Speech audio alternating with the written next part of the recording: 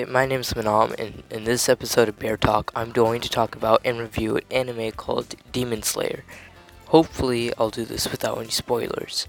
Demon Slayer is an anime that came out on September 28th, 2019, so it's pretty recent, and you could probably watch it on anything that you're using right now to watch anime.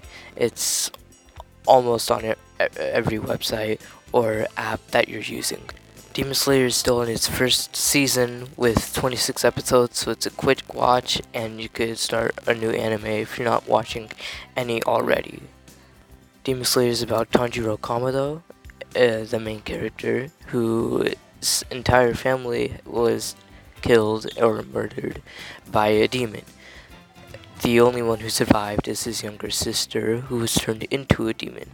Tanjiro has joined the Demon Slayer Corps to have a better chance of finding the demon and hunting the demon who killed his family, and Nezuko is just there along for the ride. I will give Demon Slayer a 7 out of 10 just because it's still in its first season, so I don't know if it's gonna get better or worse, so it's alright. It's good. The animation style is different from most animes, like this pen and ink style, you could say. The colors stand out a bit more, so it's not like super modern anime, but still kind of modern anime.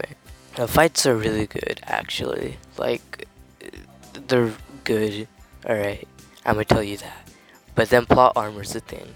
So, like with any anime, unlike most anime, the training arcs are short and sweet, and they're not like super long or extended or unnecessary. Like I said, Demon Slayer is fairly new, so it's going to take a while for the second season of the anime to come out. So if you want, you could just read the manga and, you could catch up or go ahead of the end.